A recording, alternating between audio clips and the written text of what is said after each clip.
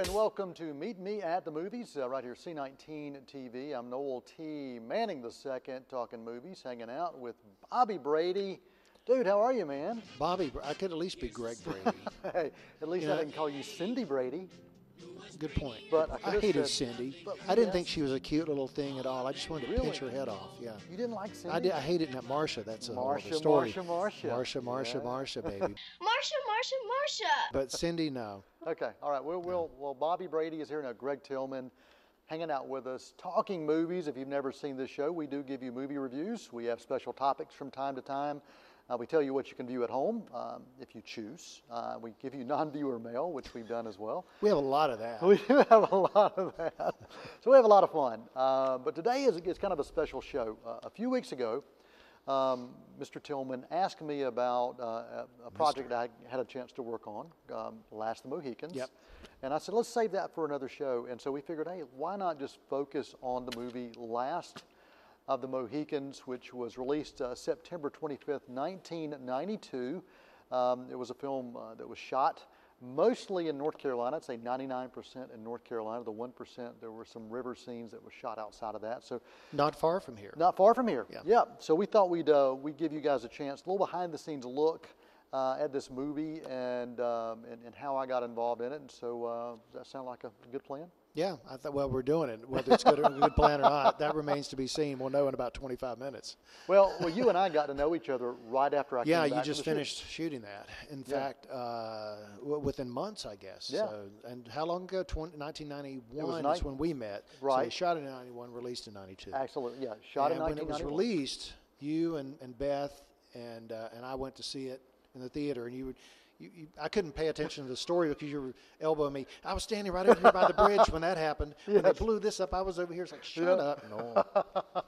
Yeah, I was giving the crew commentary for the movie before we had DVD commentary. Yeah, that was great. Well, now we can do it all over again. I'm excited. I've forgotten most of it anyway. The movie cost about $40 million to make. Went over budget when they made it, which with Michael Mann's attention to detail and attention to getting things right, didn't surprise a lot of people. Sure. But it did make its money back, and it was a big success. It was #1 at the box office for its opening weekend. Beautiful film. Yeah, and I owe a lot of that to a lot of things, but the location. It was shot in North Carolina. Right. The film itself is a period piece. Where? Several places. Yeah. Chimney Rock, Linville Falls, Asheville, the Biltmore Estate grounds. So mostly in western North Carolina it was shot. Lake James, they built this huge fort to scale. Really? So when you actually see the film and you see this fort, you're like, oh, that must be a little set here, a little set there. No, it was an actual fort that some estimates had up to $6 million just to build that. Wow, fort. They probably would have done that with CGI now. Oh yeah, I bet. yeah. I would think so. Is it still standing, or did they tear it down? No, it was initially it was going to be set up as a tourist attraction. Right. But they used wood that wasn't quite treated properly. So during some of the scenes, you could Terminex. You could hear some of the termites. Oh man. Eating away. So we knew that was not going to be. Sounds like something. my house. I shouldn't say that. I may sell that someday. I'm just kidding. I really am kidding. They'll come back and say, hey, remember when you said on that show?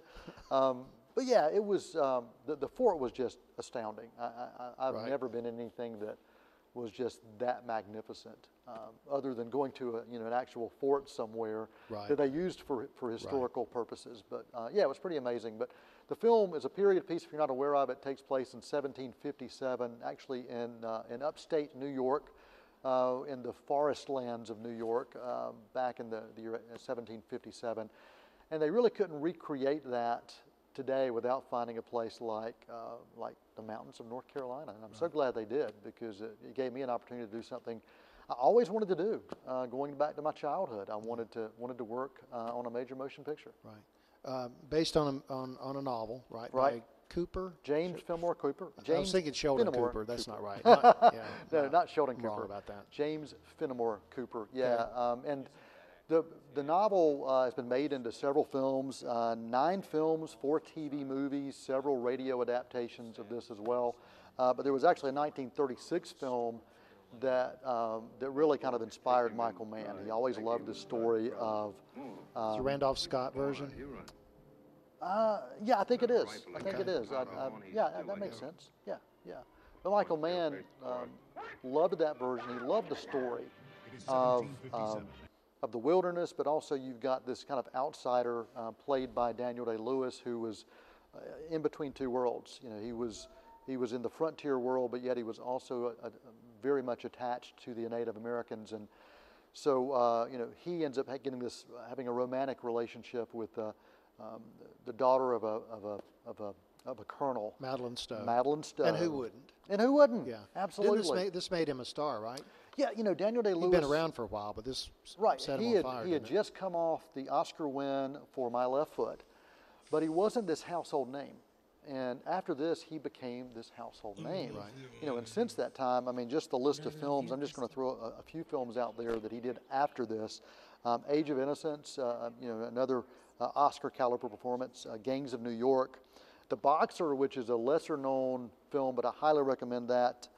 There Will Be Blood, which Oscar caliber performance, and then of course Lincoln, Right, Lincoln. a few years ago. So you know, this was the one that made him that household He won name. for Lincoln, didn't he? He did. He won an Oscar. Did he win Lincoln. for Mohicans, or he was nominated? No, he or? did not, but he did win. He has won several Yeah. Oscars throughout the years. My Left Foot. I know. My Left Foot, yeah. There But Will Be Blood. and he's was retiring.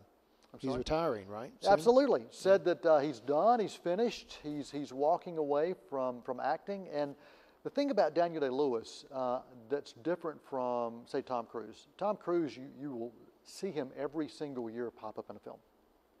Some are good, some are bad, but you're always going to see him every year in something.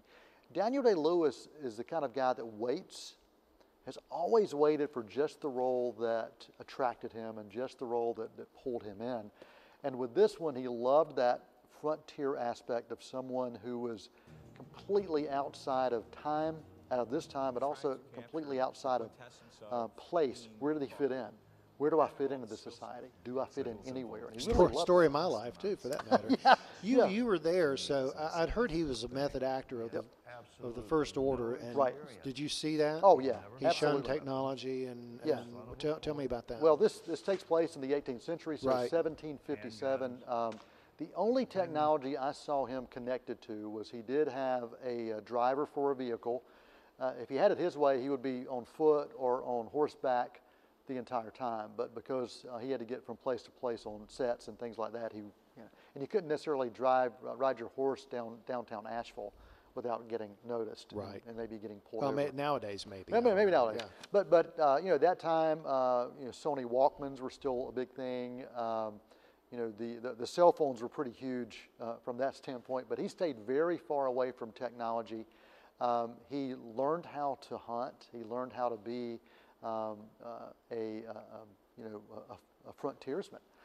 To track an animal. I'm sorry? Track an animal. Oh that yeah, sort of track an thing. animal. He would skinned animals. There were stories, and I never got a chance to talk to him about this, but stories about him actually hunting his own food while he was preparing for this. Wow. He had heavy training from Dale Dye. Dale Dye, if you've seen the movie Platoon, he was an expert and actually wrote the book Platoon. He was a military advisor to this.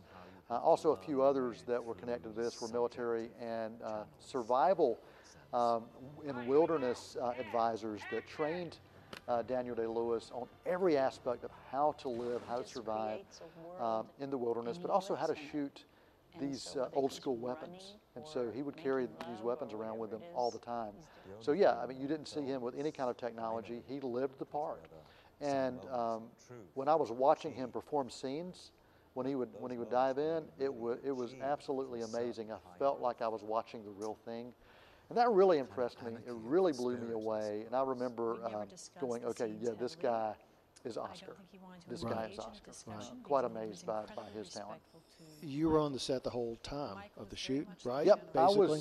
I was there from the pre-production all the way through pretty much when it wrapped. There was a big wrap party in Asheville at the bowling alley, if you can imagine. Wow. That's where they had the wrap party. They'd run out of money by then. Yeah, they ran out of money by then. But yeah, for me, being a part of that pre-production, when you're seeing all the training and all the behind-the-scenes things going on before they actually start the shooting, that was amazing to me. I had always heard about how much work goes on before the cameras ever start to roll. And I didn't have a true concept of that until I saw it. And I remember going in when I was asking to get a job on this movie when I was a college student. And when they called me back and said, yeah, we'll bring you on, the first thing I did was they had me sit down and read the script. Before anything else, they said, you need to know the story. You need to know what we're going for. You need to understand the kinds of shots that we're going to be doing, because you don't know where you're going to be situated, but you need to understand the story. And that blew me away. And that script changed, I won't say tremendously, but it did change quite a bit from what the final cut of the film looked like. That's not uncommon, though, is it? It's not. There were constant rewrites. I would say daily there were changes that were going on. Sometimes those changes were more significant. There's actually a storyline in the original script where two of the sub-characters, main characters, Madeline Stowe's sister, Alice, and Uncas, they had a relationship. And in the actual original story, the original script, you could actually see that relationship a little deeper. Now, in the film that was released, you can see that there's a connection between those two. You can tell there's some chemistry between those two, but you don't really realize the extent of it. That was part of what was cut that was to part get of it what was down cut. to the running Yep. length they Yeah. released it at. I Yep. see. And the actress who played Alice, she was only 17 at the time. Her mom was on set with her all the time, so they were very concerned with, what kind of scenes are you doing? And they made the love scenes that she had that were shot very tasteful. They wanted to make sure that those matched with who they were. Were you there for that? No, Because I hear there's nothing more awkward than shooting a love scene. No, on, I was film. not there during the love scenes. Right. And the thing is, my job, I served with the assistant director's office as a production assistant, and I absolutely loved it. That was the best place to be on the movie set. What do you do? What did you do? Everything. The beautiful thing about that particular department is they report directly to the director, and so every other department has to funnel through them. So there were certain days I was working with a location crew, scouting areas. There was a day I was working with the camera crew. Another day I may be working with costumes and wardrobe. Probably one of my favorite times was when I was working with Tom Fisher, who was a special effects explosives expert, who did Terminator 2. Well known for that. I worked with him when the fort exploded. And quick story before we go to the break about the fort exploding. Michael Mann, very much a perfectionist, very much wants things exactly like he wants them. Right. It was nothing for him to do 20 to 25 takes per scene. I mean, that was just the norm. Wow. If you did 18 takes, you were like, wait a minute, what's wrong? What's wrong here? Yeah. But anyway, the fort, when you're trying to do explode portions of a fort, you can't do too many takes. This is before the Right. CGI. That would definitely be done in CGI today. But I'm with Tom Fisher, and I've got a walkie-talkie, and that's how they're delivering the signal. And so I was getting the signal from Michael Mann to basically say, okay, now, explode it now, Yep. set it off. Yep. So I did that, and everything exploded, and you felt like it was, the heat was tremendous. The ground shook as if it were an earthquake. So you felt like, okay, volcano, earthquake, Right. mass mayhem, chaos. You felt like you were in the middle of a battle. Wow. And so I'm like, that's amazing. And then, the word came, and Michael Mann was like, needs to be bigger. So I passed that on to Tom Fisher, and Tom Fisher said a few choice words and said, okay, if he wants bigger, I'll give him bigger. So give me a few minutes to set up. So, of course, had to set up everything, reset it, and then Tom Fisher said, I'm ready. So that was passed on to the director.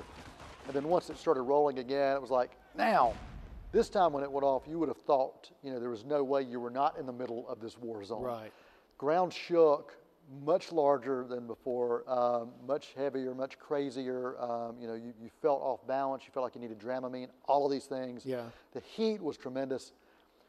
dust went everywhere. After the dust literally settled, you heard this kind of voice, that'll do, that'll do.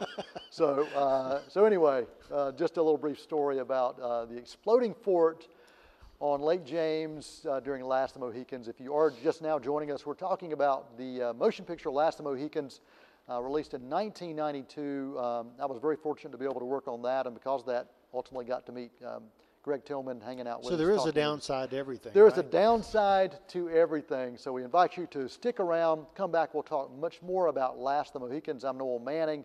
That is Alice Nelson, and you're watching C19 TV's Meet Me in the Movies. Here's the story of a lovely lady who was bringing up three very lovely. When we first started off, I said, well, who's going to really see this? It is amazing how many people will stop and talk about it. Some fella hollered out political smackdown in Orlando, Florida. There's just really no other outlet for local politics. You need somebody that's been around the block, that knows most of the players, and has some experience at it. And I think that's why people like political smackdown. And we all don't agree with one another, and that's okay too. Welcome to the Shield Museum of Natural History. I'm Dr. Ann Tippett, Executive Director. Come explore the Shield Museum with your family, where we will inspire wonder and appreciation for science and the natural world. The Shield Museum has been engaging visitors for over 50 years. Come see our planetarium, backcountry farm, Catawba Indian Village, live animals, nature trail, and many other exhibits. Come take a bite out of time at the Shield Museum.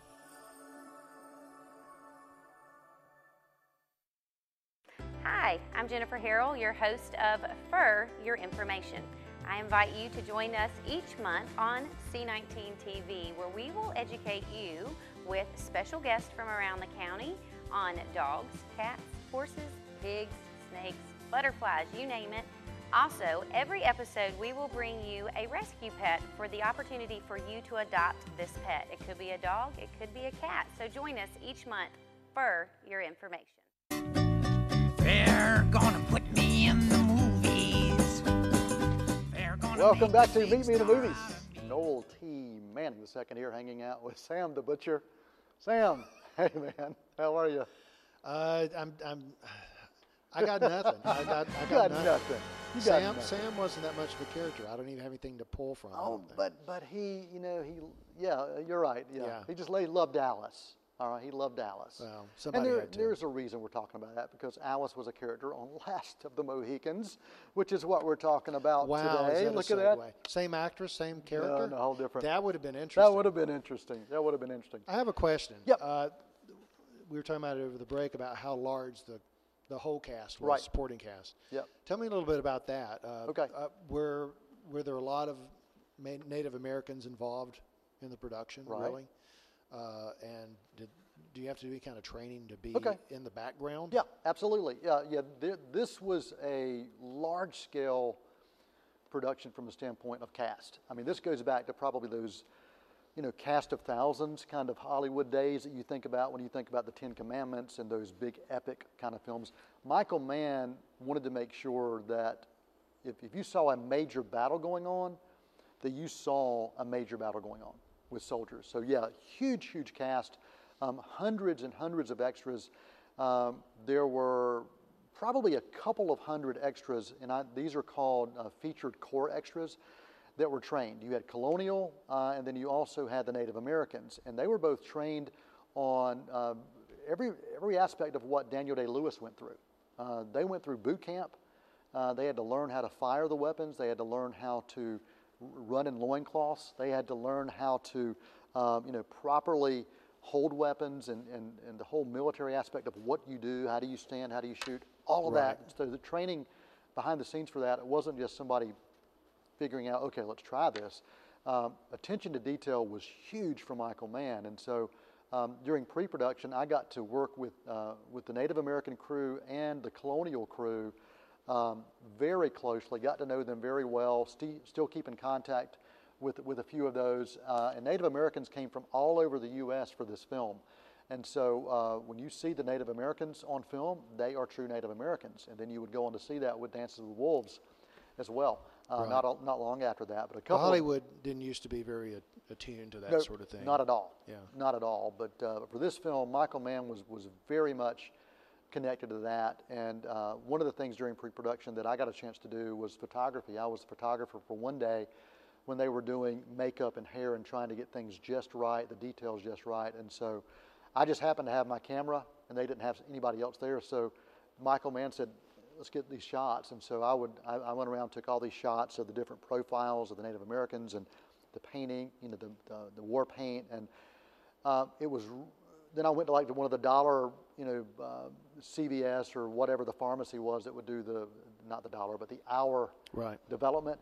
Brought those images back. I got copies for myself as well, just so I I've can seen a have few them. of those. I Yes. remember some of those. But it was really interesting to see after that, Michael Mann's team looking at those images and go, okay, circling these, I like this, I don't like that, I like this. Okay, let's make some differences and changes here. But yeah, the behind the scenes aspect of what it takes to pull all of that together before it ever happens. Heavy research, and that's one of the things I really applaud Michael Mann on, is just the amount of research that he did with how things looked and how people acted and reacted. You couldn't wear a watch, you couldn't have an ink pen, you couldn't have any of that stuff on the set with you if you were going to be seen anywhere. Same type of historical accuracy, I guess, Jim Cameron used years later for Titanic. Absolutely. Yeah. Yeah. And I think Cameron and Michael Mann are cut from the same cloth. Right. as They're far both as- jerks, right? Well, they're They're talented jerks. They are demanding. Demanding is a good word All to right. use. And actually, there was one day that I got fired. This is when I was an intern, and then the next day they actually hired me. So, Whoa. Why'd you get fired? well, this was really before cell phones were really prevalent, Yeah. and you communicated through these walkie-talkies on the set. And Michael Waxman was one of the assistant directors, and this was at the top of this hill. We were doing all these shoots at the top of this kind of mountain, and you had to kind of go through these trails on this car, not really easily to get up there. And I saw Michael Waxman go up, and so Michael Mann's car drove up, and his driver said, "Have you seen Waxman?" I said, "Yeah, he just went up there." Well, he went up there, but there was a back way down, so Waxman came back down. So I wasted 10 minutes of Michael Mann's time. He didn't like that. He didn't like that, and so he was saying, you need to fire that guy. And then, of course, for me, I said, I really want to work here, but I've got all my hours in that I'm required for my internship, so if you need to let me go, I've still got experience. But they ended up hiring me like the day after He that. found out that you were right. He found out that I was the right man for the job, and so there you go. Wow. But Wow. I did get from that crew that I worked with in the training, the Cora crew, I got a Native American name. They gave me a Native American name. Oh, yeah? Yep. Do I want to hear this? Yeah, sure. I was called Running Gator. Running Gator? Yeah, because I would take care Like of... alligator? No, actually, G-A-I-T-O-R? well, I drove a Gator, but Oh. the main thing is I would get them Gatorade. Oh, I would take care okay. of all of their craft services needs, so I'd make sure they had food, water, Gatorade. So they called me Running Gator because I was Running always Gator. running for We Gator. need to ID you as that from now on. Maybe, At least that's for a the while. thing. That's Yeah. the thing. But it was, the experience was monumental. It was Sure. something going back to childhood. I wanted to do it from when I was a kid. I always wanted to work on a major motion picture. After I did it, I realized this is not what I want to do for a living, a very vagabond lifestyle. Yeah. You have to travel all the time. Once you're a third of the way through, halfway through, you're always wondering, okay, what's next for me? What's next for me? Madeline Stowe, who played Cora Monroe, really got to know her well. One of the days I was asked, she wanted to go take a walk with the character that Alice played. They wanted to get away from the set for a little bit, but because they were principal actors and actresses, they could not go without chaperone. So they said, okay, Noel, we need you to go chaperone them. I'm like, really? I've got to hang out with these women? She was very lovely. Yes, they both were. Yeah. And so, I got to hang out with them, walking with an umbrella, and to keep them, keep them Yeah. cool. And I got to know them, and I got to know Madeline Stowe really well. She called me her shadow because anytime she was in trouble or just wanted to get a break from Michael Madman, she would see me and she'd say, Noel, can you get my driver? And so Madeline Stowe, just an amazing actress who went on to do a lot of things, but a lot of things that were not mainstream. She kind of peaked with Mohicans, didn't she? She did. Yeah. She did Stakeout, the movie Stakeout, Right. and then she did a few years ago. They had a TV series called Revenge, and she came back with that. That's right. She was married to Brian Benben. Yeah, from that old Dream Showtime On. show. Dream On. I Dream love On. that show. Yeah, yeah. But yeah, Madeline Stowe, I still think about her today. Beth and I both really appreciated her. And if we had ever had another child and it had been a girl, we were going to actually call the child Madeline Grace after Madeline Stowe. So there It's you not go. too late. It's not too late. Is it too Never late, Beth? I don't know, Beth. Never Is it too late? Well, Beth, yeah, she'd make me have the kid. What about Daniel Day-Lewis? You met him, nice guy? Yeah, Daniel Day-Lewis, incredibly nice guy. He would take time out of his day to talk to people. Yeah. You know, even though he was this method actor, if you wanted an autograph, he would give you an autograph. Yeah. He would have his picture made with people. He was a prankster. He would play a lot of pranks on people. Really?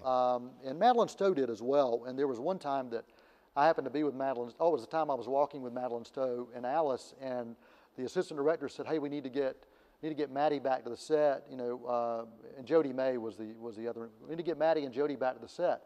And so Madeline said, "Tell them that you can't find me." And so I did, and they were not happy about it. And then I said, "I've got her." Maddie said to pass that on, and they said, "Never do that again." Was that Never do that Who again. said that, man? Now, this was one of the assistant directors. And obviously, man is not the friendliest guy. Michael Mann, not a big sense of humor. You know, at least not on the set. When the cameras are rolling, that's all that matters. And but I will say his wife was quite a wonderful person. I enjoyed meeting his wife as well. But love the movie. If you've never seen it, highly recommend watching Last of the Mohicans. And if you need the Noel Manning commentary, Just ask me. I still have it in my head. ask Greg, or you can call me when you're watching it. And I'll come sit in your living room, and then I'll And start he talking. probably would. I would. We didn't get to the Tim Cam today. Tim Cam, Oh, you back there, man. Tim? Oh, There sorry. he He's not in a is. good mood today. He's Tim just Cam, as what does well. it say? He's a little grouchy. What does it say? Bribe me? It says, I love to dance. He gave the show a C. He gave the show a C. Well, All right. I Well, got that's something. okay. Commendable. Well, That's I'll- C. That's average. I'll grade him I'll take later, it. too. I'll take it. So if you ever have any more questions about Mohicans and about behind-the-scenes stuff with that, you can email us at info At C. C19.tv. info at c19.tv. Or Or you like can in television? or you can also just tweet at CinemaScene USA. Till next time, I'm Noel T. Manning II. That is Gregory Tillman. No, it's not Marcia. For this week's Meet Me in the Movies, that is a wrap. Happy trail.